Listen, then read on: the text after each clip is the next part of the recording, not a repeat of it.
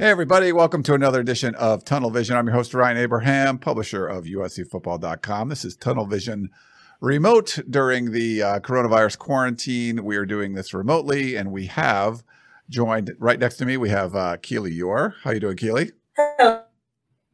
Oh, you cut out there a little bit. Keely, you there? We might have some internet issues with Keely, so this is part of the charm of doing this remotely. Follow her on Twitter at Keely is my name.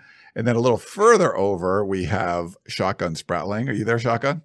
I am here, unlike Keely, just already just dropping out of our broadcast. Figures. Right. We were like talking to her for probably like 15 minutes before this. And then it's like, as soon as I go, bing.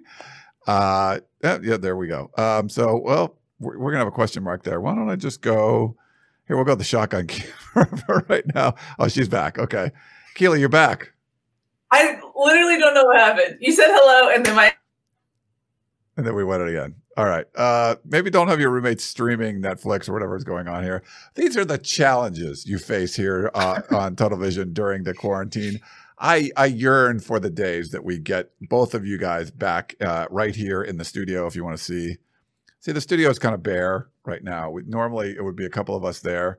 I think there's like a cobweb in front of the camera. This is great. Yeah. It's been going on a long time. This is crazy. So Keely looks like she's frozen again. Anyway, so what we're going to talk about today, another big commitment for USC. So we're going to talk about that a little bit. The recruiting has just been going gangbusters. And we're going to have a little question mark there until Keely gets back. Also, live sports are back. Keely's back again. Good. Live sports are back. So we're happy about that. We're happy to see live sports, and we want to talk about that. What does it mean for the future of college football in the, certainly the 2020 season?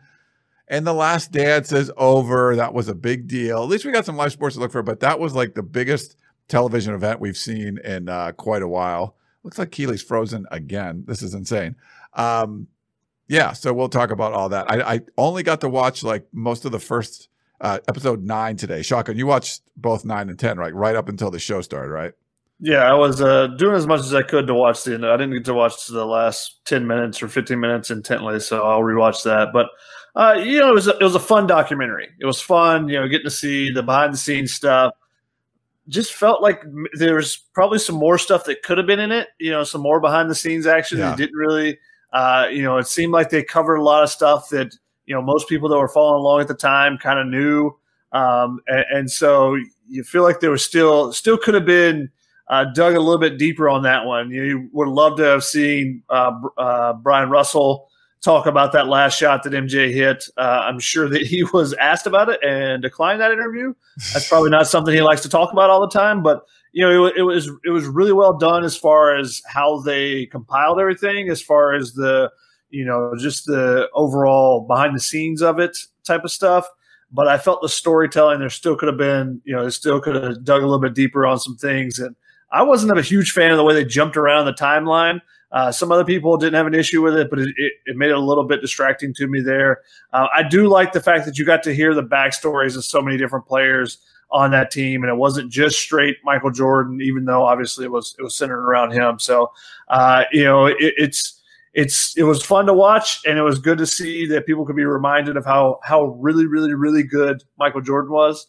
But I still think there could have been a little bit more done. And, hey, maybe that means there's still meat on the bone for them to do some future stuff with it as well. Maybe, yeah. I don't know if we got Keely back, or it looks like she's a little frozen again. We'll keep trying with that. But, yeah, it really seemed like, I think when we first started talking about this, we first moved Tunnel Vision 5 weeks ago because of the Last Dance. I was calling it the Michael Jordan documentary, not really knowing what was in the whole thing. Our former colleague Dan Weike, who's NBA writer for the LA Times, got to watch through episode 8 and didn't get to watch. I don't know if he probably got 9 and 10 a little early, but they watched 1 through 8 earlier than all of us got to do it. And talked to him about it. Just seemed like it was a Michael Jordan documentary. It didn't seem like the Chicago Bulls documentary. It was so much about him. You wonder how much input he had into it and all that kind of stuff. But it was something that I thought was cool to see, everything that I've seen of it. And for all the people that are like, oh, Kobe was better or LeBron is better, it's like, no, he was like, Jordan was the best. Like, I don't think there's any question about that. He was the best. He's the GOAT. Yeah, I mean, the interesting part was that he kind of was the one that decided when this could be done. I guess he had the rights to the behind-the-scenes stuff. And he's obviously the biggest name. So if he doesn't agree to do the interviews and stuff, then it's kind of it kind of doesn't get started. So I think that it was interesting that, he allowed it to happen. There's backstory about how this was made, and, supposedly that, he agreed to allow this documentary to be made the day that the Cavaliers had their parade after beating the Warriors, who people thought were had the greatest regular season record and thought would be the greatest team of all time. So there's a lot of backstory to that. But the reason why Dan Weike didn't get to see the last 2 episodes early, because a lot of the media got to see it before it started airing, is because they hadn't finished it. Arash, our good buddy, wrote about this, in a column a few weeks ago about how that they were putting this together as the documentary was airing. So, they had a deadline, I think, of like last week to try to finish the last 2 episodes, the last episode, because, right when the coronavirus struck was when there was supposed to be someone flying to, the director or producer to flying to Utah to interview John Stockton. Or actually to Washington, to Spokane, where I think he lives, from outside of Gonzaga, and went there. They were supposed to be filming this, and they couldn't fly to interview him. So they actually had to get a freelance person to interview him, and that stuff all hit. So they hadn't finished the documentary itself. So that was pushing up the timeline for this to be able to air and stuff. That was part of it. It was like, okay, well, how much time do you need to actually finish all the episodes and stuff. So there's some good backstory to how this came about and how, it got done in this time where there wasn't the TV on. So that's an interesting part of the story too, as well as the documentary itself. And hey, there's Keely back finally. Looks like Keely. Are you moving? I'm moving. I hope. Every time I try to talk, it freezes me. So I'm scared to speak, but I think I'm okay. Nice. Not sure. We got some good comments in there. It looks like someone put a comment that maybe Facebook is having issues again. Are you seeing that? I was trying to fix my own issues, but I can jump in there and see. Yeah, and I don't know about. It looks like Periscope. So we've seen this, and so my apologies. We've seen this on Periscope and Facebook the last couple of weeks, where it looks like it's everything's sped up, and it's. The audio and the video have not been connected. So I put a call in to the Wirecast people that they run this software, and I haven't heard back yet. So I think the coronavirus stuff is hurting that too. So I'll try to find out what's going on this week. But everyone watch on YouTube. It seems to be working pretty well there. If you want to put your comments in, I have the social media feed up. I put a couple comments up already for that. And we can also take phone calls too. If you want to call into the show, we can do that. So either post your comments, if you're watching this live, post your comments on YouTube, or call 512-4-TUNNEL, and we'll be able to take your phone calls and stuff. So again, apologies for whatever. I'm not sure what's up with the Facebook and the Periscope feeds, but are they? Yes, it's doing the same thing of like it's skipping and yeah. So something's wrong with I don't know what it was. It's weird, but YouTube's working great. So we'll keep broadcasting here, and then I'll see what I can do to make sure it gets fixed for next time. But even when we've done the one-on-ones, like I've just tried to do YouTube and Periscope, for some reason the Periscope thing isn't quite working. So I'll try to find out what's going on with that this week. But sorry about that. But anyway, hope you guys enjoyed The Last Dance. The other thing is, live sports. What is the league called, Keely? The Bundesliga? Bundesliga, whatever. I'm not a soccer guy. I watched soccer because it was like, some live sports on. It's weird. There's no people in the stands. I watched It's some weird. I watched some UFC last night. I watched like the heavyweight, the main event, and there's no people. There's no one cheering. I watched WWE. That was weird. There's no one cheering. Like without people watching, sports is weird, but we are getting some live sports. I didn't see, there was some NASCAR today. I didn't get to see that. But there's been some sports. There was, I think there was golf today too. I think like Dustin Johnson against Rory McIlroy or something. And the next weekend will be Phil and Tiger and like Tom Brady and Peyton Manning. So I definitely want to watch some of that. But we have something. I mean, does that encourage you guys that maybe we're going to get college football because there actually is some kind of sporting events going on right now? I'm not necessarily encouraged by the things that are going on right now leading to college football. It is encouraging that there are sports going on. I've watched some of the KBO stuff late at night, the Korean Baseball League. I watched some of the Bundesliga. And the Bundesliga was a little bit, it was different than the KBO because you're finally seeing like the top tier, some of the world's best players. Earlier today, Bayern Munich was playing, and they have some of the best players in the world playing. So a little bit different than the Koreans, kind of minors versus majors type of thing there. I watched the NASCAR race today. I usually watch a couple NASCAR races a year, just kind of keep in touch with it. And so since it was on, I did it. What's really interesting to me is that NASCAR is actually doing something. They're racing today. On Wednesday, they're going to race at the same track. Then next week, they're going to race on next Sunday at Charlotte. And then on the next Wednesday after that. So they're doing 4 races in like 11 days. So it's kind of crazy that they're trying to jam pack as much as they can. Obviously, they're staying really local. And I think that's kind of key for their league. Darlington is in South Carolina. NASCAR's main headquarters, if you guys don't know, is all in Charlotte. Most of the teams have have all their stuff there. Their big, kind of farms they have, their workshop farms, as I call them, are located in the Charlotte area. So it's not far for them. It's basically, they took a truck and went down. There's no practice, no qualifying anything. They took a truck with one car. You get off the truck, go race. So they simplified things to as big of a degree as they could. You see the differences, obviously, with no people in the stands and stuff, and just there's the infield's not packed for NASCAR. But you're watching the Bundesliga, there's no fans there. There's a couple of media people, so it's much different in that regard. And seeing the manual that the owners have, kind of leaked out to the media for MLB. And the things that they would be asking players to do. It's the team sports aspect with how much issues are going on around the country in different areas still makes it still doesn't give me credence that, hey, college football is going to be automatically back. Now, is there possibilities that different things will happen? Hey, are there going to be certain areas that may be able to do things and other areas can't? I think that's much more of a possibility than looking at a place where Germany or in Korea, where they've done really well at maintaining and controlling the spread of the virus much better than our country has. Obviously, that they're able to get started. I think with team sports, I think it's much different to see some golf being played or some NASCAR races where it's individual and you're kind of separate already. So for them, that to lead me to believe, hey, yeah, college football is definitely going to be back after seeing what we've seen the last couple of days. Not so much. Yeah. Yeah. What do you think, Keely?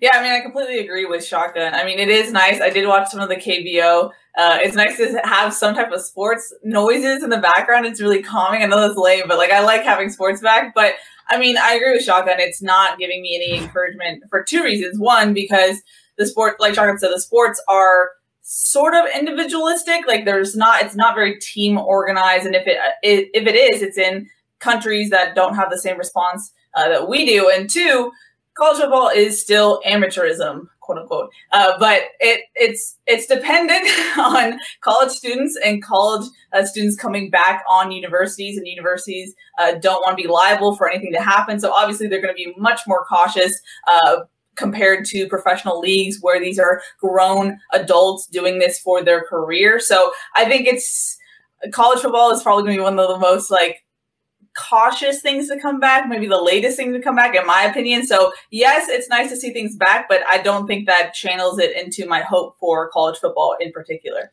Yeah, unfortunately, like you said, I mean, I agree with you guys. Shotgun sport, baseball, like to me, shotgun, this is MLB needs to get their act together and figure this out. They're fighting between the owners and the players and stuff. This is a huge opportunity. You know, we've seen Major League Baseball lose so much market share. If you can make this work, make it work, because there'd be an enormous opportunity here. I know the ratings for the soccer this morning were like 10 times what they were before for FS1. This is a big opportunity. People are jonesing. Like the Last Dance is over now. Like there's just not that many things. People are like, they feel like they've watched all of Netflix. They want something live. And like if Major League Baseball can get it going, I think it's a huge opportunity there. Yeah, definitely. I think that, you know, it would be great to have Major League Baseball back, because you have the opportunity for so many games to be able to watch. You know, you got home teams and stuff for people to root for. It's a positive thing, you know, similar, much different, but similar to 9/11 and, you know, being able to have the World Series after that with a New York team in it and George Bush throwing out the first pitch, and how much kind of hope that, hey, we're getting back to normalcy. It's kind of what that moment kind of gave a little bit there. So that would be great for MLB. But the argument that's going on and what is happening after reading some of the stuff with the MLB, I haven't dug really deep into it, but it's hard for me to believe that the players are just going to give up a bunch of money, give up all these things that they already have just for the sake of, you know, to be out there playing. You know, the owners, they're like, well, we're going to lose money. Well, hey, there's a ton of businesses around the country that are losing money as well. You can't try to – they're trying to basically back the players into a corner with, you know, kind of a PR campaign saying, well, they're just not taking this, and they should be out there playing, when they're asking the players to give up a bunch of stuff. They're also trying to get the players to go to this, basically where there'd be a salary cap and, you know, revenue sharing and stuff. They're trying to push a lot of stuff and using, you know, a crisis to try to push that agenda, I think, in my opinion, from the stuff that I've read. Now, could the players give up some other stuff? And, hey, they're millionaires, and it's billionaires fighting millionaires. So that's why the common person who wants to see sports is upset about, you know, their bickering back and forth. But also, if you look at it from either side, either perspective, you go, I can understand a little bit of this. I can understand a little bit of that. You know, the players, you're saying, hey, give up 4 months of your life away from your family, basically. Hey, don't take a shower in the clubhouse. Hey, you can't ride in an Uber or Lyft or take a taxi. No high fives. No sunflower seeds. No spitting on the field. All these different things. But hey, also, we've agreed to, you know, to basically prorate the contracts for this year. Thanks for doing that. We already agreed to that before. But now, can you also take another pay cut on top of that? And so I feel like the owners are just keep pushing more and more and trying to use it as a PR that the players aren't wanting to deal with us type of thing to push this agenda. So if the owners come around and say, hey, we're going to lose money on this, but it's going to be great to get people back, and look at how much money they're going to make on that TV contract, depending on how many games they can get in, it would seem like it would be a good move for the owners to make some moves. But we'll see how the bickering goes back and forth for a little while on that before. But that kind of lends the thing. You know, Joe Sheehan, who covers MLB baseball, had a tweet earlier today or yesterday. He said, and it was talking about college football. He said the amount of effort that the commissioners are putting into kind of backdooring a justification for pushing unpaid teenagers into unsafe conditions for profit, while at the same time we're debating whether professionals, Major League Baseball, should be playing at all, is kind of an indictment of everyone involved. And I think that's the big thing. Just like Keely said, is you got to remember that college football is amateurs. You're basically pushing kids, you know, into this and say, if it is an unsafe condition, saying, you guys just get out there and play. It's fine. And if you don't, well, you know, maybe we'll take your scholarship away. Versus you look at the MLB, you know, they have the MLBPA. They can, you know, debate and argue and negotiate this back and forth. What do the college football players? There's no union for them to go out there and say, okay, well, we agree to this, but we don't agree to that type of thing. So that's going to make it that much more difficult, I think, when it comes to college football. Good job filibustering there, Shotgun, while Keely was going in and out of her wormhole or whatever she's doing right now. Are you okay, Keely? Or what's your internet feeling like? I'm transporting through time and space, but I'm here now. I will try to do my best to stay present. Please be present. We're going to get into the big commit USC got recently, but I put up a YouTube question from Coley. Any word on JT Daniels returning? You guys hear anything? Nothing on my end. Actually, yes, I did hear something, but I'm not willing to share it at this moment. Ooh, I like that. I completely forgot about that. But yes, I have heard things in the rumor mill, but it's not ready for public consumption. Yeah. Nothing has been confirmed as of yet, is what she's trying to say. Yeah, exactly. The one good thing, though, is that if you're a USC fan, you want JT Daniels to come back. It doesn't look like the transfer, exception is going to go through with the NCAA. So that would give JT Daniels an opportunity to return, graduate, be a backup for a year. And then if he wanted to transfer after that, could transfer without penalty for 2 years. So we'll have to see what it goes on there. But thanks for the question there, Coley. We got to talk some recruiting, guys. Let me put this up here for you. It's one of the things that we get to talk about every week with USC, it seems. Yeah. Very true. Colin Mobley, you want to start off, Shotgun? Colin Mobley is a guy who actually came out to USC last year, for a visit, which seems kind of strange. A DeMatha Catholic kid from Maryland coming out to visit without an offer or anything before that point. So USC's coaches kind of knew about him already. He was talking with Chad Kawahaha last year, and then that switched over to Vic Soto. And obviously, Vic coming from UVA, good connection there. He had already seen DeMatha Catholic. DeMatha Catholic obviously played out at St. John Bosco this past year, so we got to see him play a little bit. Chris Trevino and I were out there for that game. Chris Trevino's alma mater. Shout outs to Chris there for that one. But there was a ton of talent in that game. So it was hard to pick and watch everybody because we were filming individual players. But DeMatha Catholic is a team that last year, their offensive line, I think it was all 5 of their guys were going Power 5.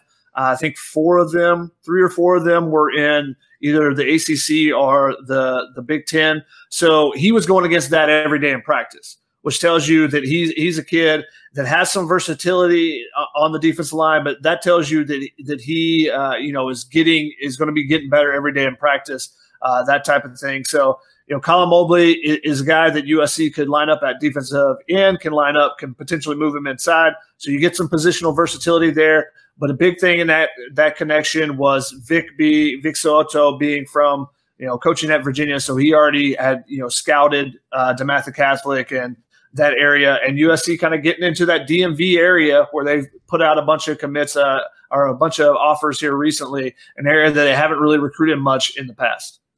Yeah. Chris Trevino, was he the happiest guy on the West Coast after this happened? Pretty much.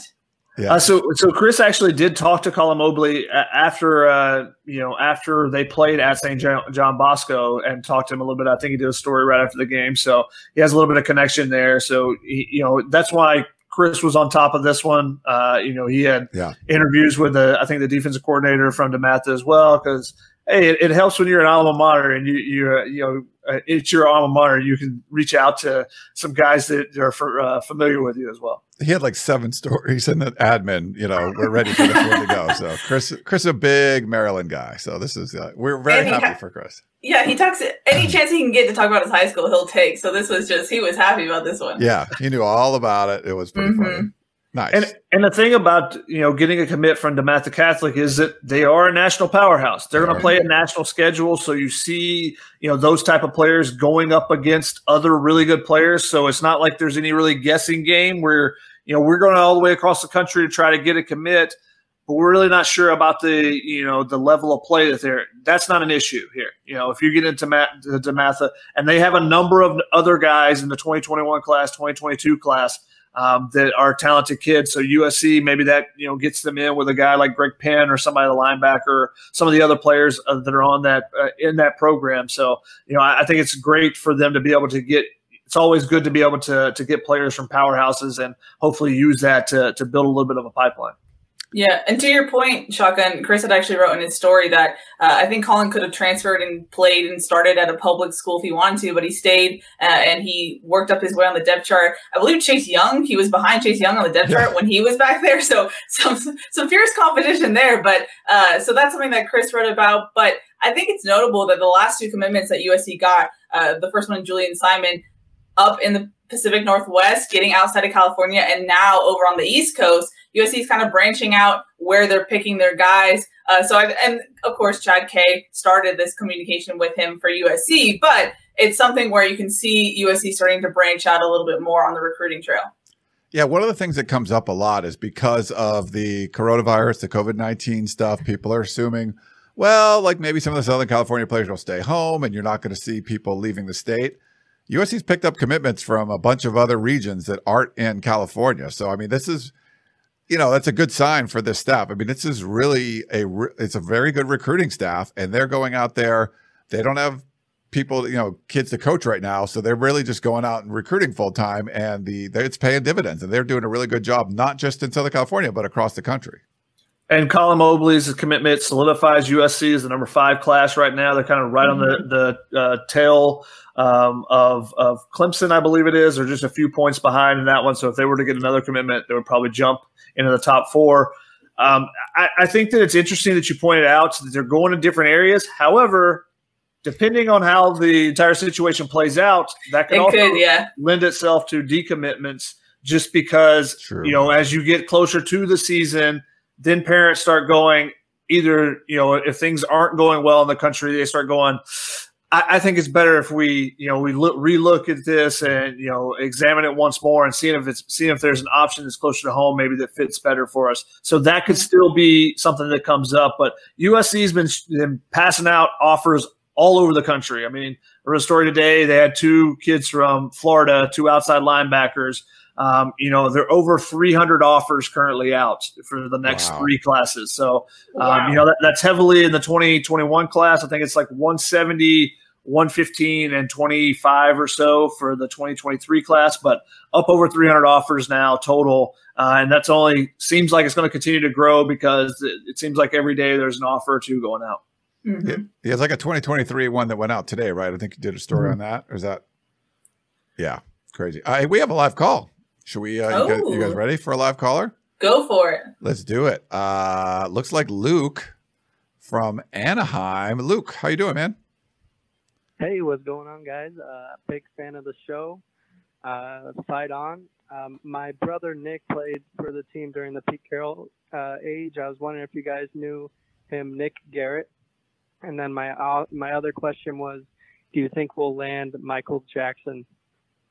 Nice. Nick Garrett was a linebacker, correct? Am I right? Yeah. Okay. Yeah, so remember. Very cool that your brother was on the team. I did a one-on-one interview with Michael Jackson, I guess this past week. Days don't really mean anything anymore. I think it was Thursday. I don't know when it was. It was within the last week or so. And big, he's really high on USC. Big, grew up a fan. So if I had to, I don't do the crystal ball thing. If I had to do a crystal ball, I think all the crystal balls for him are pointing to USC. I would add mine to that list. I don't know if you guys see anything different. I talked to Michael Jackson earlier this year before he got the offer from USC, and just talking to him and him telling me how much an offer would mean. Kind of told, that tells you a lot more than, after a kid gets an offer and kids have 30 or 40 offers. Like, oh, yeah, it was great. I love this offer. But when kids are talking about the offer they really want, that kind of stands out a little bit more. And, like you said, grew up a USC fan. The family is all USC fans. So that is not going to hurt them. And Michael Jackson's not rated that high. However, I think that he can, provide something in this offense similar to the style of Amon-Ra St. Brown. Now, he's not going to be as good as Amon-Ra St. Brown because Amon-Ra St. Brown's the best slot receiver and kind of the mold that he fits. But I think that Michael Jackson kind of is similar type of receiver that you can move inside, move outside, and he can do some different things. And he's a guy that, in a pinch, he's the guy you would look to put it running back because he's really good with the ball in his hands, runs really crisp routes, does all the small stuff that you need to be really good when you're not, just an absolute physical freak. But he's, a guy that's, 5'11", 6 foot, but he has really good quick moves. But I think that he's a guy that's similar to that Amon-Ra St. Brown style. Yeah. Have you seen him, Keely, or? I haven't seen him play, no, but I did watch, it was Thursday, Ryan, your Lunch with the Trojan. Okay. So that's all I have to add. I agree with everything y'all said. What's today? Sunday? I don't even know what day it is. Who knows? Nice. But yeah, he was good. Thank you for that. Yeah, Nick Garrett, the USC linebacker. So Luke, very cool. I think we had a YouTube comment like, Luke, I am your father. So I don't know. That was kind of low hanging fruit. We do have a question from SC Slot Guy. So maybe that's Amon-Ra St. Brown. I don't know. Does Mobley commitment mean no Foreman? No, that's not what this means. Mobley is a defensive end, but you can move him around a little bit. They're going to be taking multiple defensive linemen in this class. The question is, how many defensive linemen they're going to try to take? How well are they going to do with the 5-star guys? Because they have their eyes on 3 5-star guys. Colin Mobley is a 3-star, and that freaks some people out on the P. Calm down a little bit, guys. He's a solid player there, but they're looking at Corey Foreman. They're looking at JT Tuimoloau, and they're also looking at Mason Smith out of Louisiana. So that's 3 5-star guys. If you can get 2 of those, you're going to be happy as can be if you're a USC fan. Obviously getting 1 would be really big for them, but they will take as many of those guys as they can get. Yeah. It doesn't matter who's already committed. If they get another commitment from a defensive lineman, they would still take all 3 of those 5-star guys if they could. They'll move numbers around in other positions to be able to get 5-star defensive linemen, because not only does USC need those guys, especially with what's going to be leaving in the next year or so with Jay Tufele, Marlon Tubulotu, Brendan Peely, Caleb Tremblay, Jake Lichtenstein, but impact defensive linemen, 5-star defensive linemen usually are immediate impact guys. Yep. So you're looking for those type guys anytime you can get them. Yeah. Keely, got a thought on that? I was going to ask Shotgun, have you watched Mobley's tape at all? I rewatched some of the stuff from the St. John Bosco game. I haven't gone in depth on it. I just kind of glanced over it when he was committing. But I think that he's a guy that, looking at his body type and stuff, that depending on what you want and need out of him, you can move him either way.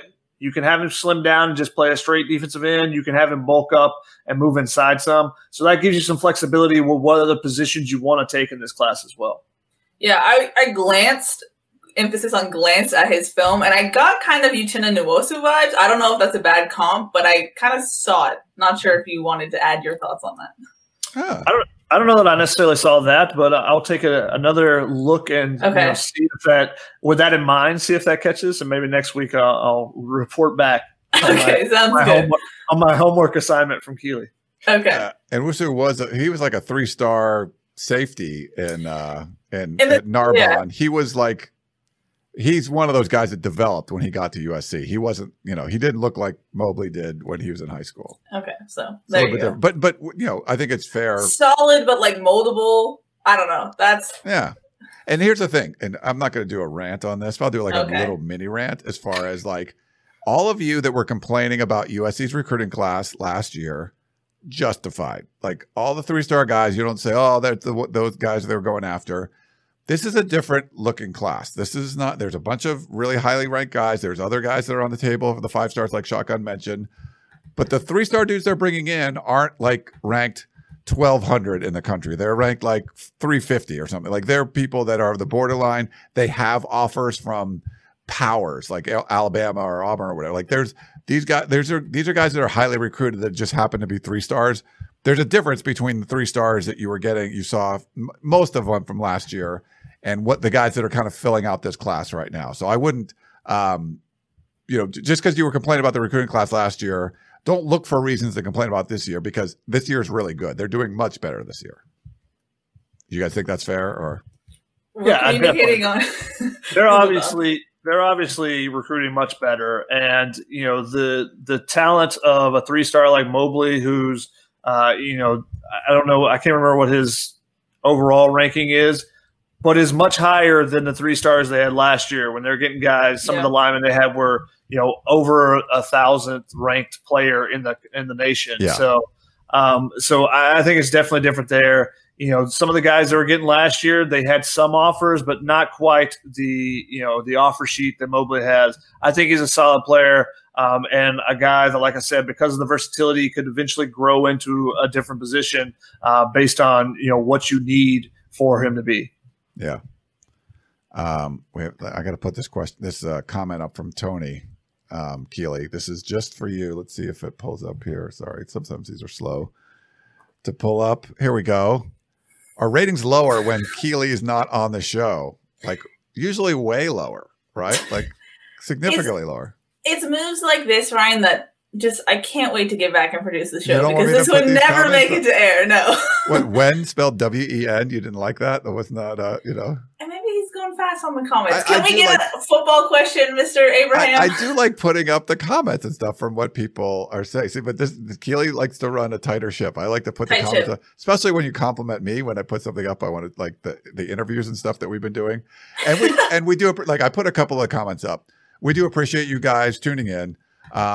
We are trying to make this easier for all of you. It's hard on everyone.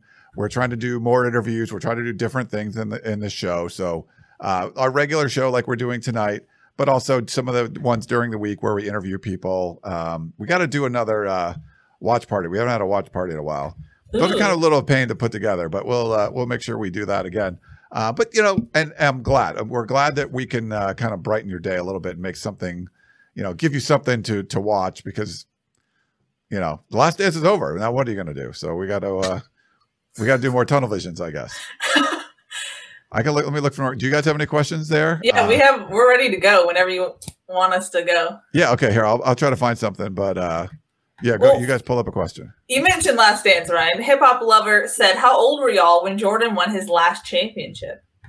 Oh, 1998. I don't know if Ryan can do the math. He might be struggling with that. I was 28.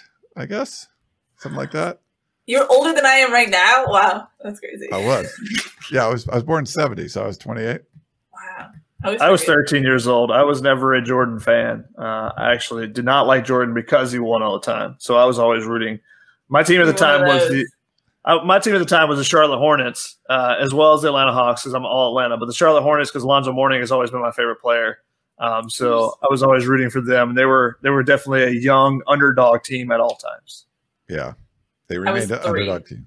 You were 3. Yes, 98. Yeah, I was probably 27 because I was born the end of my birthday's in December, so I was 27. But yeah, one of my roommates in college was a huge Chicago fan and the Cubs and the Bulls. So he was a little insufferable early on when the Bulls started winning because like. If you watch the documentary, like Jordan was the man, but the Bulls weren't winning. He would score 60 against the Celtics, but they wouldn't win. Then he started winning. So then you're like, now this guy's the man and they're unstoppable. And like just the whole baseball thing and quitting and all this stuff. I mean, I love the story and the story's great, but some of those Chicago fans could have been insufferable. And it's sort of like Duke or whatever, like the Yankees. People were rooting against Chicago because they were just winning all the time.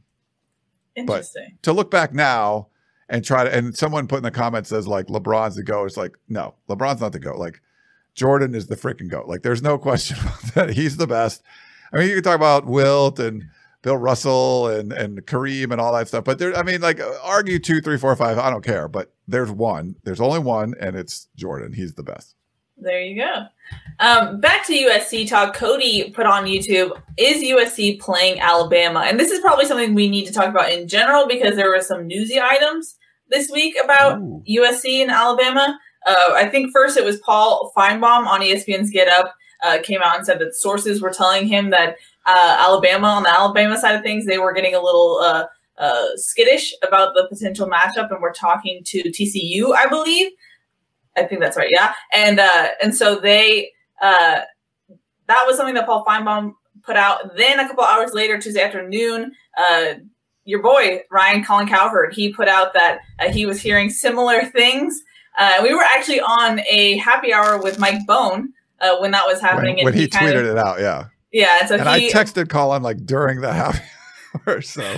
Really? Yeah. So he put out a tweet refuting that, says that they have every intention to still play. Yeah. Alabama's AD said the same thing. So right now, I mean, they have every intention. That sounds great, but is that just business speak for this actually won't happen? But I think it's worth noting that the reason why Alabama was talking to TCU is because it's so close. Their campus is so close to AT&T Stadium. They're already in Texas because right now, as it stands, the governor of Texas is having everyone from California do a 14-day quarantine, which for everyone involved coming from Southern California to go to Texas to cover that game, should it happen, do we leave 2 weeks in advance? Does USC leave 2 weeks in advance? It seems like a headache right now. Obviously, it's a couple months away still, but that's kind of the latest as far as official talks about it. Yeah, and if I'm not mistaken, TCU are scheduled to play Cal. So yeah. There you go. If they're not able to play, if Alabama and USC can't play, TCU can't play Cal. Boom, there's an opportunity to play right there. I texted with Colin. The feeling I got was it wasn't like he was told that this was good. It was just like, that's the writing on the wall. Like, that's the way it looks like it's going, as opposed to there's a decision made. I don't think there's a decision made. I think Mike Bohn was honest with us when he talked about, they fully anticipate playing this game. I think it's a very important game for everyone. I think it's an important game for college football. It's an amazing opening couple of weeks for college football. But, Oregon is the governor of Oregon said they're not going to have, large groups until after, the end of September. Ohio State's going to Eugene and playing in early September. There's a lot, Washington is hosting Michigan. There's some really big games, not just in the Pac-12, but across the country. I think these are all important. So I'm still going to remain optimistic that this is something that's going to happen. I don't feel like USC decide they're not going to play Alabama and Alabama's looking for another thing. I think everyone's looking at contingency plans. I didn't put a whole lot of stock in Clay Helton saying, yeah, they looked at playing all conference games. That's an option. I think there's just, you have to, there's nothing else you can do but look at all your options right now. So I think that's what's going on. But that is, if for some reason California is like, you can't play football, maybe the rest of the Pac-12 does. And USC, UCLA, Cal, and Stanford don't. TCU and Alabama could play. Like, they're looking at what could happen if California shuts down. It's much more likely to say California is going to shut down than Alabama is going to shut down. But I think when David Shaw was talking about this during the webinar this past week, they had webinar for the Pac-12. All the coaches got to speak a little bit. And, it's like basically you have to let the virus decide where this is going to go. Like, no, everyone wants to have college football back, but you have to, you just have to follow the science. You have to follow what's going to be logical, what's going to be safe for everybody. And like you guys mentioned, these aren't professional athletes. These are student athletes.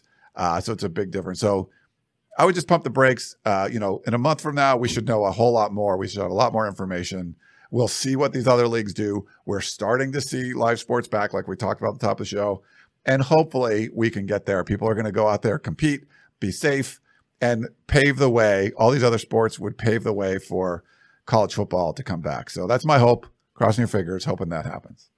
I think it's interesting that when you had Brandon Sosna on to talk, the chief of staff at USC underneath Mike Bohn, one of the things he said is, we have modeled 166,000 different scenarios as far as what will it do to our budget ranging, and talks about, the budget and the football season. The things they're modeling are also, okay, the contingency plans, okay, what happens if this or that or whatnot. For me, it's just, I hate hypotheticals, which has been stated many times on the show. But and Clay Helton said it, I will know more in 4 to 5 weeks, or 4 to 6 weeks is the timeline he gave. All the Pac-12 coaches are hoping to have 6 weeks to lead in. So, in 6 weeks from now, that would basically give you about 2 weeks. If they made a decision 6 weeks from now, then you'd be a couple weeks away from starting that 6 week stretch to be ready in time. So I think you'll know enough in 6 weeks. It's really hard to say a bunch of stuff. I think everybody's just guessing right now. Okay, well, we're going to know this. We're not going to know that. What scientific developments are made in that next 6 weeks? That'll tell you a lot about, how quickly things are going to be able to done. Is there going to be enough testing? That's the biggest thing still in the country is there going to be enough testing, and is it going to be, responsible even for, to say, okay, well, some entertainment device of some sport or anything else, well, it makes more sense for us to use the testing and supplies we have on, entertainment purposes versus people that may actually need it for health wise. So yeah. I think all that stuff is still to be determined. If suddenly we've ramped up testing and, it's everyone's getting the testing immediately and it's getting the feedback, that changes so much then. But until those things start happening, it's hard to say, yeah, this will happen, or no, this won't happen. Again, I think given the timeline that Clay Helton gave and said, in 4 to 6 weeks, we think we'll know a lot more. I think that's pretty accurate. Yeah. And we're still waiting around, and it's 4 weeks ago we said the same thing. So unfortunately, there's still that hesitancy there. But it's hard to go ahead and just say, well, we'll cancel this game, because if things do clear up, and hopefully they do, we all hope that, and you're going to be like, well, sorry, TCU, we changed our mind again. We're going back if you're Alabama. But it makes sense for Alabama to look and say, hey, who's a team that's in Texas already? TCU. Oh, look, they're playing a team from California. California may not be able to travel or do anything. This may work for us. So, yeah, that makes sense for them to look out and say, and check with TCU and say, hey, would you guys have interest? Let's just gauge the interest there to begin with. I mean, there's so many different things that are in play here that everybody's going to have conversations and talk about it. And, if you read up on and stuff, they're having these conference calls with the commissioners, once a day or once a week. I think it's once a day, actually. So they're all discussing and trying to figure it out, because everyone knows how important the college football season is to the future of college athletics. Yeah, for sure. I think it's good business practice to go through every model, to go through every potential plan. And so I wouldn't latch on to anything in particular that maybe leaks out or something that Clay Helton says that has been thought about, It's also worth mentioning, someone in the comments, I think it was SC Slot Guy, said, talking about budgets before kids' lives.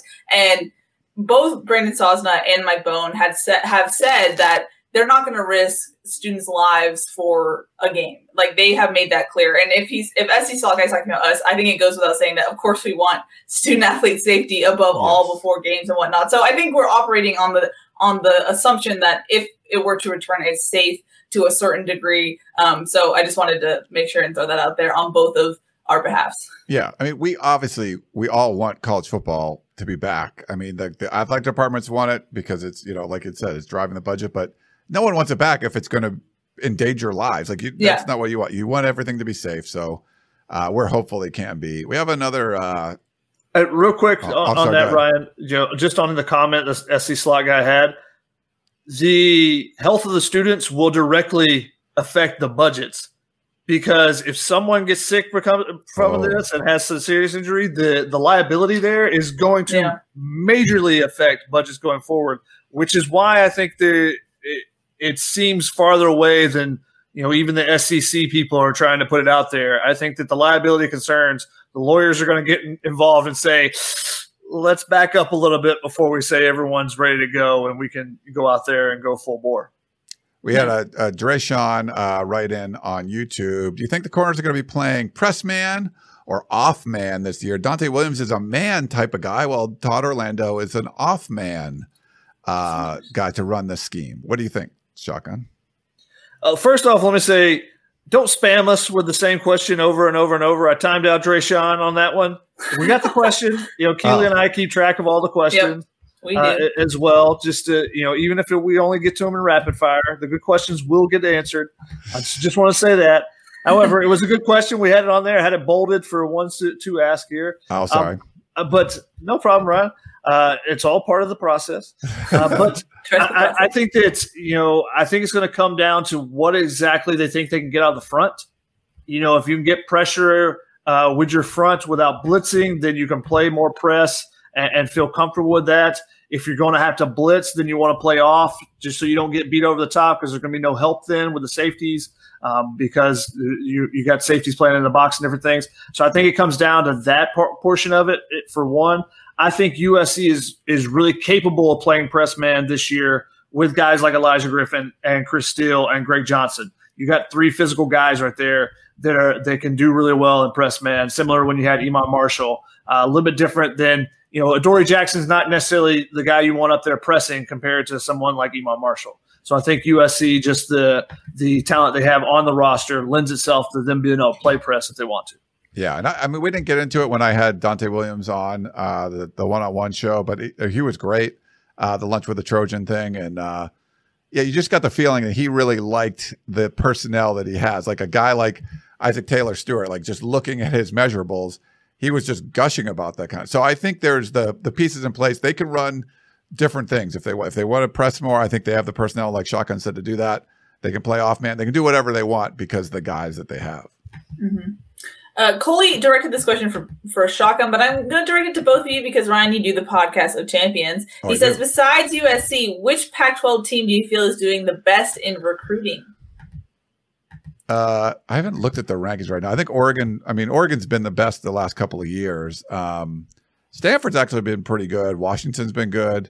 My guess right now, I haven't looked at the rankings yet, but I think probably Oregon and Washington would be right up there. What do you got, Shotgun? I mean, the way that Oregon is recruiting offensive linemen, and the fact that they're probably going to get 3 of the top 5 or so linemen in the West.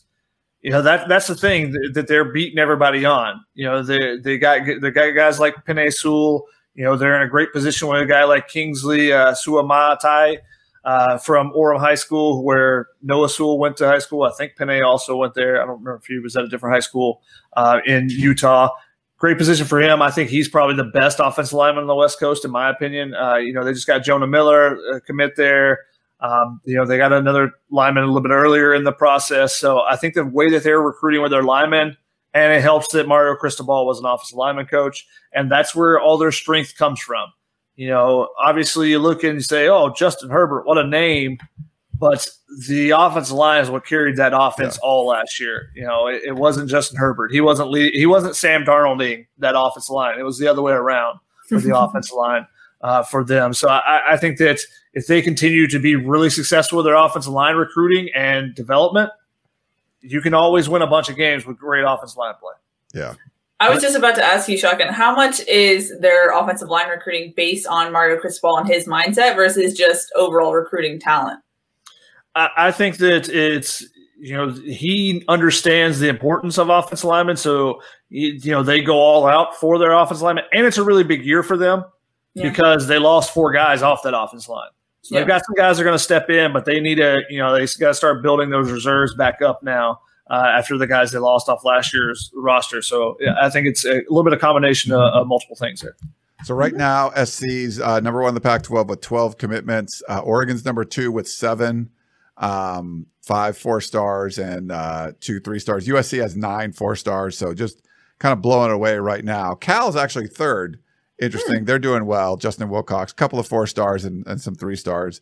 Washington has the only 5-star in the Pac-12 right now, and 5 3-stars. They're 4th. And ASU has been recruiting really well. As far as recruiting Southern California, some of the skill position players, they've done a good job. They're one of the teams, I think, that took advantage of USC taking a couple steps back the last couple of years.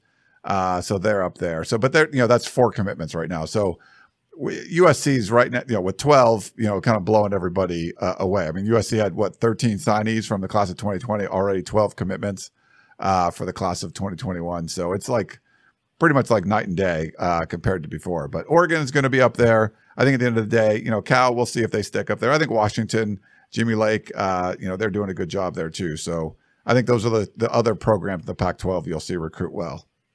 Yeah, and Washington has Sam Heward, the 5-star quarterback, committed there. So anytime you have a 5-star quarterback committed, he's been committed for a few years. He's a legacy, obviously. His dad's Damon Heward, the former NFL quarterback that played at Washington as well.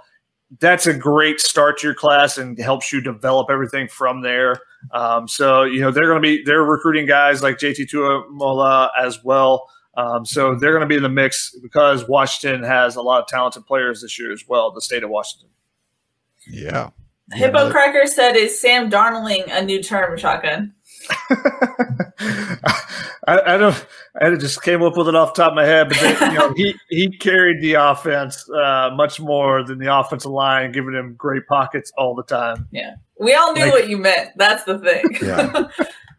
I was going to put that comment up, but then Bison for Life, a little shout out to the DMV. So I put that up there for our buddy Trevino too. So AKA Trevino's burner, Bison for Life. Is that Trevino's burner? No, I'm just kidding. Luke says, who is your guys' favorite player in USC's current 2021 recruiting class? In the current class? I put him current. My favorite guy to talk to is not a USC commit, but Miller Moss, the quarterback that USC is recruiting. Because he's been my guy from day one. I'm the one that discovered him just, for for our 24/7 database and stuff. I was like, I don't know who that guy is, but he's throwing the ball really well at one of the USC camps. So, and he's a great kid to talk to, and he's really thoughtful and everything. So he's my favorite guy in the group to talk to. Ryan, what about you? Who do you think in this group? Oh, I mean, I love talking to Miller Moss too. He's not a commitment. And I'm to be honest, I haven't talked with a ton of the guys that are committed right now. We've shot footage of them, a bunch of them and stuff, but a lot of the guys that like could end up being commitments I've talked to. But I had to go back and watch the Coach Snoop documentary. So I'm going to go with Maximus Gibbs. He's the lowest ranked guy of this group right now. But seeing him when he was, I think, in 8th grade on that show, and it was pretty cool. Like I was like, wow, this, and I thought he represented himself well. He was kind of the mama's boy. Well, his mom was sort of like the babying type and everything. So that was pretty cool. And how he's changed his physique and everything going forward and just become a highly sought after recruit. I'm a fan. And a guy that could take a big jump this upcoming year as he continues to mold that body. Yeah. I would say Jake Garcia. I've talked to him a bit, but I would say favorite Twitter follow is Brandon Campbell. I don't know if that's cheating, but there you go. Good. We got to get Brandon on we'll do a one-on-one with him at some point because he's a cool dude. He hasn't visited USC, right? Like he hasn't come out to USC yet. Nope, he's like a not commitment. Yet. Yeah. Yep. So, that's a unique character when he's like, yeah, I'm in Texas, but I'm going to commit to USC, even though I've not been to the campus before. Like, and there's a pandemic going on. Yeah, I'll just commit there. I've never been there. That's fine. He's also kind of the vocal leader of the class. Oh, It's Jake and Brandon keep going back and forth, but he's kind of the vocal leader from Texas, which tells you a lot considering he hasn't really even been in SoCal. Yeah, and Shotgun mentioned there could be decommitments. Like he seems like the last dude in the world that would decommit. He hasn't even been to USC yet. So that's one of those things. Like that's a good, that's a good pull. You need people like that. I think we've seen some of the misses that USC's had over the last few years where every guy doesn't have to be the highest ranked guy. You got a guy that's like, I'm just all in on USC. I think like Thomas Graham was a guy like that was committed for a while, ends up going to Oregon. Like USC sort of was like, well, it's not really our type of guy. It's like, dude, his sister was going to USC. Like he loved USC. Like he was a 4-star dude. Yeah. Yeah. Like just take the guy. Like that's just a guy. Just take him. Don't worry about, oh, well, I wanted a guy that was 2 inches taller or whatever it is. Like that's just a guy you take, Brandon Campbell's doing all this stuff from Texas. Like, even if you get like second thoughts about him, like, no, bring him in. Like, you want a guy like that on your team. Oh, you bring up the misses of the DB class. When Thomas Graham and Diamador Lenore, who were Oregon's starting 2 cornerbacks, both really, really wanted to go to USC, and USC was like, yeah. And then the same thing with Jalen Johnson. USC was really high on. And then he hurt his shoulder again. And they go, your brother's had some shoulder issues. And Jalen Johnson is a 2nd-round draft pick. Right. Thomas Graham and Diamador Lenore, I think, were 2 of the top 5 in the conference in interceptions last year. I think both of them had several interceptions. And instead, USC got Jakari Godfrey, and unfortunately, his knee injury, never really recovered, and he never got in the mix. He transfers away, so it did not do really well with that recruiting of DBs. I mean, you turned those guys down. Godfrey came on his official visit to USC in a full-on leg brace, and you're like, you had questions about these other guys, and you're bringing this dude in who can't even walk on his own, and you're like, I mean, there were some really bad decisions that were made. It's not just. We talked about the recruiting effort where there were some coaches who just weren't, but there were some bad misses, like bad calls, like that you shouldn't have done that. There was just, some of them seemed pretty obvious. So, but you feel much better about this staff, not just the effort they're putting in, but on, at least for what we've seen so far, some of the evaluation, some of the guys that they're bringing in that are getting committed that maybe aren't the highest ranked guys are guys that are probably going to move up, not just because they got a USC offer or things like that, but because it's like, oh yeah, you start to see these guys more. So that's showing you that the coaches, I think, are doing a better job of evaluating and figure out the guys that, even if it's not a 4-star guy or whatever, this is someone that you want to bring into your class because other people have already they're popular guys. They're getting offered. They're going to, move up the rankings. And I think USC's on the right track with the direction they're going there. Mm-hmm. As far as current commits, my favorite guy that I've talked to so far, I think is Zamarian Gordon. And that's mainly because of getting the stories about how his mom is really into academics. All kids say that, like, I really want to go to a school for the academics. And you're like, are you really? You're looking at this school or this school. And like, that's not really an academic powerhouse so much. But Zamarian has actually had to miss some practices in the past, and it was close to missing games because he got I think it was a C+ on something. And his mom was like, no. And he's like, how did you get my report card? You shouldn't even have this by now. There's no way it should be even at the hell. And so hearing him tell the stories of that was really fun. So he was a fun person to talk to early in the year before he came into the USC. So I look forward to talking and seeing his game develop as well going forward. Yeah. I need to talk to him about that. Our moms sound very similar. Can we go into rapid fire, Mr. Abraham? Yeah, I have a one more. Well, it's a question. I think it's like it can be a little bit of a topic, and then we'll go into rapid fire because we don't want to go too long. It's already after. We have a couple questions. 9 p.m. But this is from base something. There's a whole bunch of letters there. With possible lost revenue from COVID-19, the Pac-12 poor TV deal. Do you guys see a Big 12 Pac-12 merger? No, I do not. You guys feel like? Honestly, I think your relegation, Premier League college football. I think that some kind of super conference. I think that would have a better chance of necessarily just a merger between those two conferences.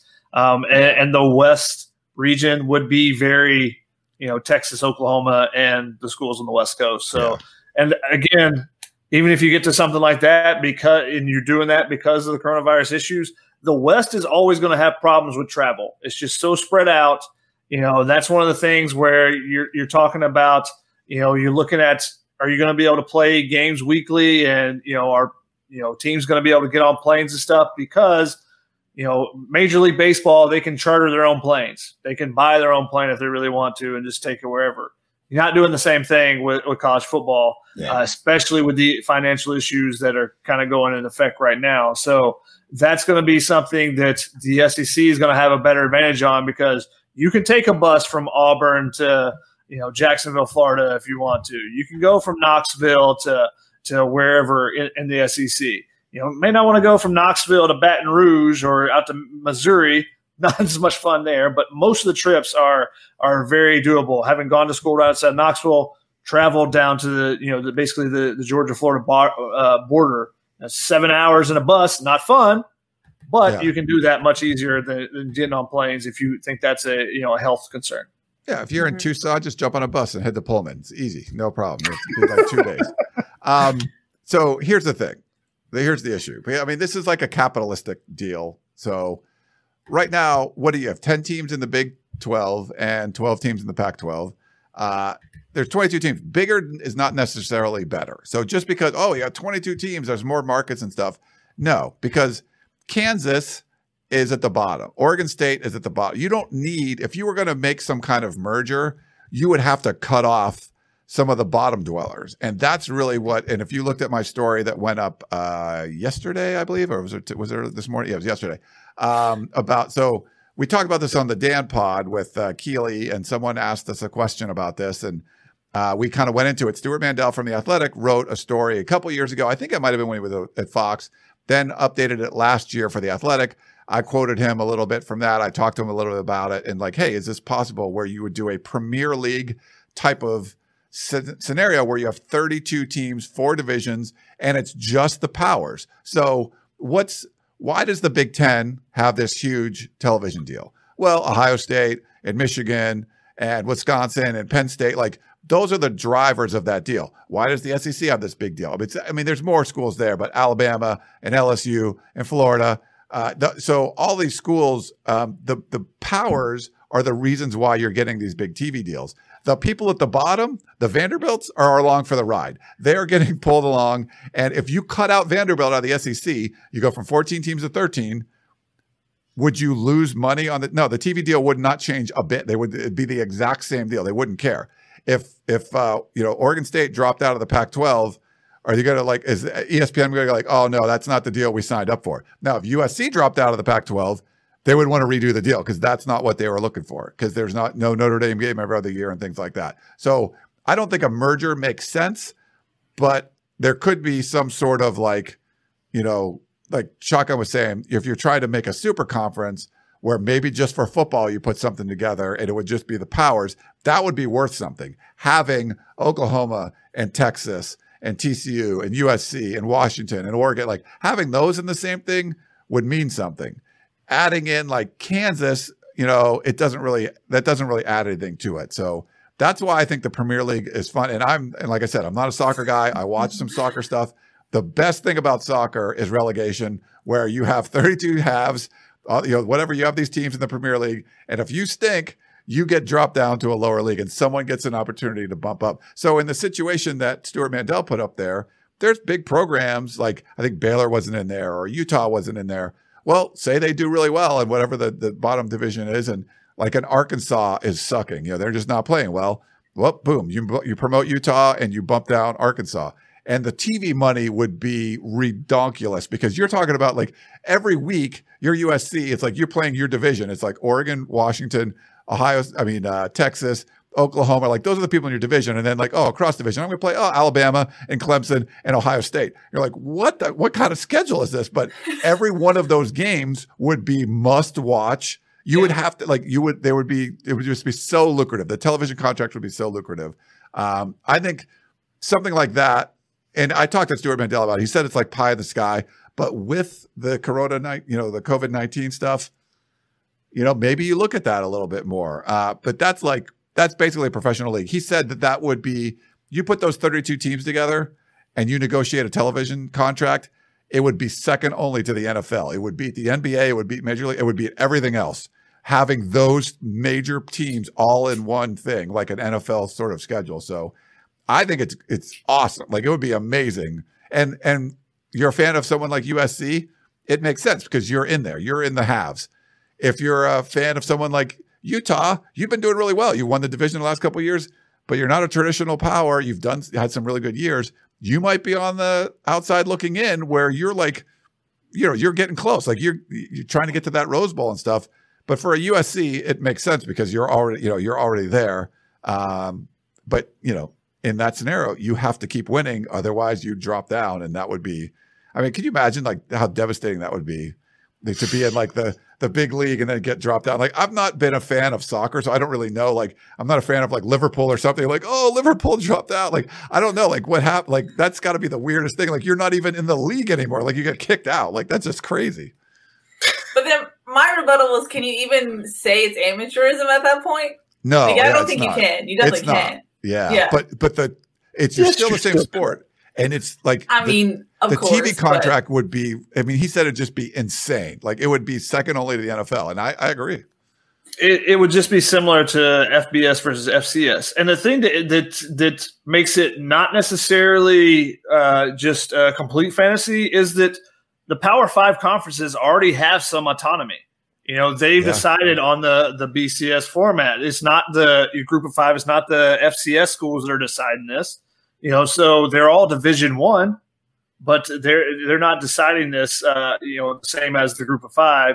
Of the Power 5. Those 5 conference commissioners have so much more power than any of the group of 5 commissioners or anything. So it's not necessarily completely a fantasy. And also, college baseball has had discussions similar to saying, hey, maybe we should divide this up a little bit, just because, in college baseball, you're allowed to have 11.7 scholarships. Not every program fully funds their scholarships. So some programs have 5 scholarships total to use for a 35-man roster. And how are you splitting that up? That's crazy, right? So, if you have 5 and you're competing against a team that has, almost 2.5 as many as you, it's such a dramatic difference that some say, hey, maybe we should just split this up. And that's been discussions that have happened in college baseball. Maybe you see some of that in college football. People go, I'm Toledo. I'm not competing on the same playing field. It doesn't make sense. Now, you wouldn't play every single game, against an Alabama or Clemson. You still, in relegation, you play those lower ranked teams some as well in the soccer leagues and stuff. And then that's their opportunity to showcase what they can do. And as they move up the rankings, and hey, there's so many different interesting ways you could take it. I thought BW had an interesting comment, then maybe you even do relegation from Pac-12 to Mountain West, where you just link up a couple conferences. Where if you're a Utah when they were dominating the Mountain West, maybe you play your way up into the Pac-12. Yeah. And if you're Washington State or Oregon State or UCLA right now, and you're not doing well, and the impetus behind all that would be it forces teams to be competitive. Yeah. And that's the thing. That's what you would love it to see that in like an NBA or MLB where teams just can't tank all the time. Yeah. You say, well, if you're not playing well, you could get kicked out of the league. So you better be playing to win every game. Hey, I want to put this up real quick. John had a comment. Ryan, but how long would it take for SC to get relegated? Okay, people commented on my story about this. Look, do I need to go on a rant again here? Here we go. No, USC's not going to get USC sleepwalked to a Rose Bowl win a couple years ago. They start off 1-3. It's still USC. I get it. You don't like Clay Helton. Yes, they had a bad recruiting class. And they still now bounce back with it. It's USC. You have these advantages that even if you have what you feel is a bad coach, maybe a lot of people feel that way, you're still bringing in talent. It's still USC. It would be really hard for a USC to get relegated. Could UCLA get relegated pretty easily? Yeah. They're there. They haven't won a out-of-conference game under the Chip Kelly era. They haven't won a single out-of-conference game. Yes, USC has not done as well as they could have. They went 5-7 a couple of years ago. But for you to be like, oh, they're going to be relegated, it's no. They still have advantage. Now, they're not going to be able to beat up on some of the lower. You got to bring your A game because you're going to be in this really tough conference. But to say USC is going to get relegated that's just crap to me. Derek actually asked, he said, would USC have dropped after the 5-7 season? No, there's still teams that were below them, and it depends on different leagues have different styles of relegation. Sometimes it's a 2-year average. Sometimes it's the bottom certain amount of teams. It may not just be one team. All that would be determined based on the size and different things like that. But it's not going to happen, guys. But it would be fun. Yeah. I feel like you guys did this just because I mentioned the phrase rapid fire. You went on a 10-minute tangent, but it's cool. But Ryan did say before we get to that, and then ask the question. Okay, that's true. That's true. He did. I'll back off. I'll back off, producer lady. Let's rapid fire. Okay. Alexis says, if USC wins 9+ games this upcoming season, do you see 4 potential first to second rounders in the upcoming draft? Yes, I believe so. 4? That's a lot. Yeah. I've written about this though. If they have individual. Tufele? Well, first off, Tufele leads all the mock drafts as USC's only first rounder. Amon-Ra St. Brown, but it is another heavy wide receiver class in the 2021 draft. So not sure about that. Then you have Elijah Vera Tucker. As far as interior linemen go, he's one of the top that people are watching. And then I wrote about one more who's slipping my mind right now. Talanoa Hufanga has always been on draft scouts' mind. So somehow he has a breakout season. Now, this is not only dependent on USC having a good season, but them having individual good seasons. Because these are guys, specifically Talanoa Hufanga and maybe Elijah Vera Tucker, where they have to build on what they've done. And right now, they're not guaranteed first to second rounders. Yeah. So there you go. If it was an 11 win games, then I would say yes. But 9, USC can go 9-3, 9-4, and you're like, eh. Yeah, I mean, look at this season. USC went 9-4, I believe. 9-3. Wow, I'm in a COVID tunnel of forgetting. But USC only had Michael Pittman and Austin Jackson go. So it doesn't. 8-5, right? Was it 8-5? Yeah. Wow. Sorry, guys. I'm out of it right now. It was 8-4 and then lose the ball game. Yeah. Yeah, there you go. But that doesn't guarantee the team winning that you'll get drafted high. Look at John Houston or Christian Rector or Drew Richmond. It's not a guarantee at all. So there you go. Did those guys sign at all? They have not signed. I still haven't heard anything from them. Yeah, and some of it might be the COVID stuff too, but maybe, but still. But you're not going to have a bunch of new signings now. They didn't get signed in that first wave. They're going to still work out, and hopefully once there are off-season training, if that happens at all, or rookie camps, someone gets injured, those type of things, that's when you hope to get that invite. Yeah. Corey says, shotgun, how is Kyle Ford, Josh Jackson, Brim McCoy, Gary Bryant Jr., Munir McClain all supposed to get playing time? Rotation behind Tyler Vaughns, I guess you would say. Yeah. I would just, Is that your answer? One word answer? I mean, there was talk last year of playing 10, 12 guys, that didn't happen. But you got 2 5-stars coming off the bench. You got like Gary Bryant and guys like that. Like everyone you mentioned, I think there's an opportunity for some rotation going. But that some of it had to do with JT Daniels getting hurt. I think they have confidence in Keaton Slovis.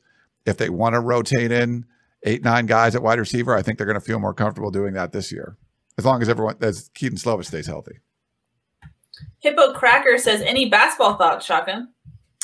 It's an overhaul of their roster. Once again, USC for the second year in a row, they're going to have 4 players returning and 3 of them that basically have played the previous season. That's the same thing, same setup they had last year.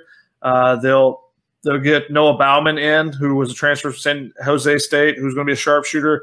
But basically a bunch of new transfers are going to come in, as well as Evan Mobley to play with his brother, and Ethan Anderson and Max Agmopolo. So it's going to be a new roster. They're going to have to play probably a different way than they played last year. I talked to Drew Peterson, the transfer from Rice that USC just got. I'll have a story on him in the next couple of days. He's hoping for a waiver, but not necessarily expecting it. So they'll probably have him and Josh Morgan from Long Beach State both sitting out this season. They still have 1 spot available, so they're still going to be looking for potentially another impact transfer to bring in as well, or an impact freshman if someone shakes loose before the beginning of the school year in fall. One final one from me. Ben Jen says, if we sign Miller Moss, does USC lose Garcia? Are there any other quarterbacks interested? I mean, those are the 2 primary targets there. Obviously, Tyler Buckner, who's from La Jolla down in San Diego, who is committed to Notre Dame, is another guy USC has scouted and was at USC's camp a couple years ago. You had, I think, all 3 of those guys, as well as Bryce Young, all at the same USC summer camp. So there's been some talent on USC's campus. So they brought in guys like that. Quinn Ewers, who is the top 2022 quarterback, was also at that camp, top 22 quarterback in the country. So they've scouted a bunch of different quarterbacks. So who they're actually looking at, I think that Moss is their number 1 target right now. They haven't really focused on anyone else as much recently. Yeah. Real quick, LA Fred on Twitter was saying that he liked that we were talking relegation, but said I dissed Liverpool. I don't really know a lot of Premier League teams. I know Liverpool because I think they're good. They're good. I'm just saying, get Alicia in here. Yeah, I'm sorry, Alicia. I know they won. I thought they won. I think they won the thing. I don't really know much about it, but I think they won. I think it's a big deal. But that's the whole point: is what you get. Like, what if Washington would get dropped down, or like Auburn, or something, like someone that's like a normal power, somehow they would drop down. Like, that's crazy to me. Like, was Liverpool ever relegated? I don't know. I don't know much about the history of all that stuff, but. Like no, but Manchester United, like they've never been relegated or anything. The thing is, though, and also this is a difference between it's a discrepancy. You just spend a lot more money, and usually that solves your issues in soccer to an extent. So if you spend enough on really, really good players, then you're going to at least stay middle of the tier and stay away from the very bottom. It's just the amount of money that certain teams can spend versus some of the teams that are in danger of relegation a lot of times. Okay. So like the Alabamas and the Ohio States of the Premier League were never going to be relegated. They're just always going to be good. No, because even when Alabama's down, like they don't go 1-11. Down. Right. Yeah. I mean, like even in the Saban's first year, I think they went 4-8 or 3-9 or, or 5-7 or something. Like they had a losing record, but it wasn't 1-11. Gotcha. I'm about to expose myself, but there was a team that jumped from the bottom league to the top league and won. Who was that? I forgot who it was, but that happened a couple of years ago. Is that Manchester City or something? Or is that? Yeah, that sounds right. Do I know that? That's crazy. I don't know much about this. I try to pay a little bit attention, but I don't know. I just don't know all the rules. I just know I love relegation. I think that's great. So. And yes, Liverpool was was set up to win, I believe it was. So, but they'd already basically had enough points, but the season was canceled at that time. So if they don't get started back up, they won't get that title apparently. Oh, sorry, Alicia. We need Raina Troy up in here to explain these things to us. Yeah. Apparently, the one I was watching yesterday was like a blue team and a yellow team, and I was tweeting about it. And it just Bundesliga. Say it, Ryan. Bundesliga. Say it. Bundesliga. What was there was like the it's like they said it was someone tweeted me that was like whatever the yellow team and the blue team were. They're like, it's like USC UCLA rivalry times 100. And I'm like, I don't think it's that bad. Like, no, like I've never even heard of it. Like, it can't be USC UCLA times 100. Like that was Dortmund and Schalke. Yeah, like that. Whatever Dortmund and Schalke are, it can't be USC UCLA times 100. I'm sorry, like it's just not. Ryan, you're such a college football elitist. Well, Ryan has actually gone to a rivalry soccer game, right? Did you go? I went in Spain. Yeah, I went to. Fun. Yeah, the Camp Nou to see Barcelona and Barcelona. Who's that guy? Pele? No, not Pele. They're really good. Who's that guy? Messi. Messi scored 2 goals. He was great. I love doing that because, like, you know, my friends know that I don't like soccer, but you have friends that are just adamant like soccer fans, and they're defiant about how. And then you'd be like, yeah, I went to this thing, like it's like going to the Super Bowl for them, and like it was fine. I don't care. And they're like, oh my god, I would have been crazy if I got to go to that. I'm like, it was cool though. I mean, see Messi score a couple goals. Yeah. Just to like tease them. I was like, the whole point to go is just to kind of tease them, like, hey, I was. Because you're always a troll. You're always a troll. Apparently, it was Leicester City. 3 people: Thylacine, Benjamin, and Rick Hale. Thanks for letting me know. Okay. Yeah.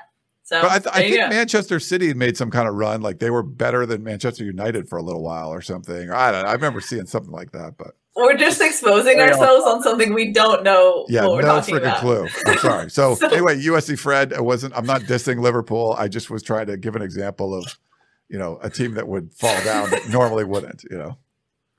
But you guys should check out the Bundesliga. Get your live sports fix. There also are a good number of Americans that play in that are also on the national team. So it gives you something to root for. If you really want, you can look at the rosters and find the Americans and root for them as they play in the Bundesliga.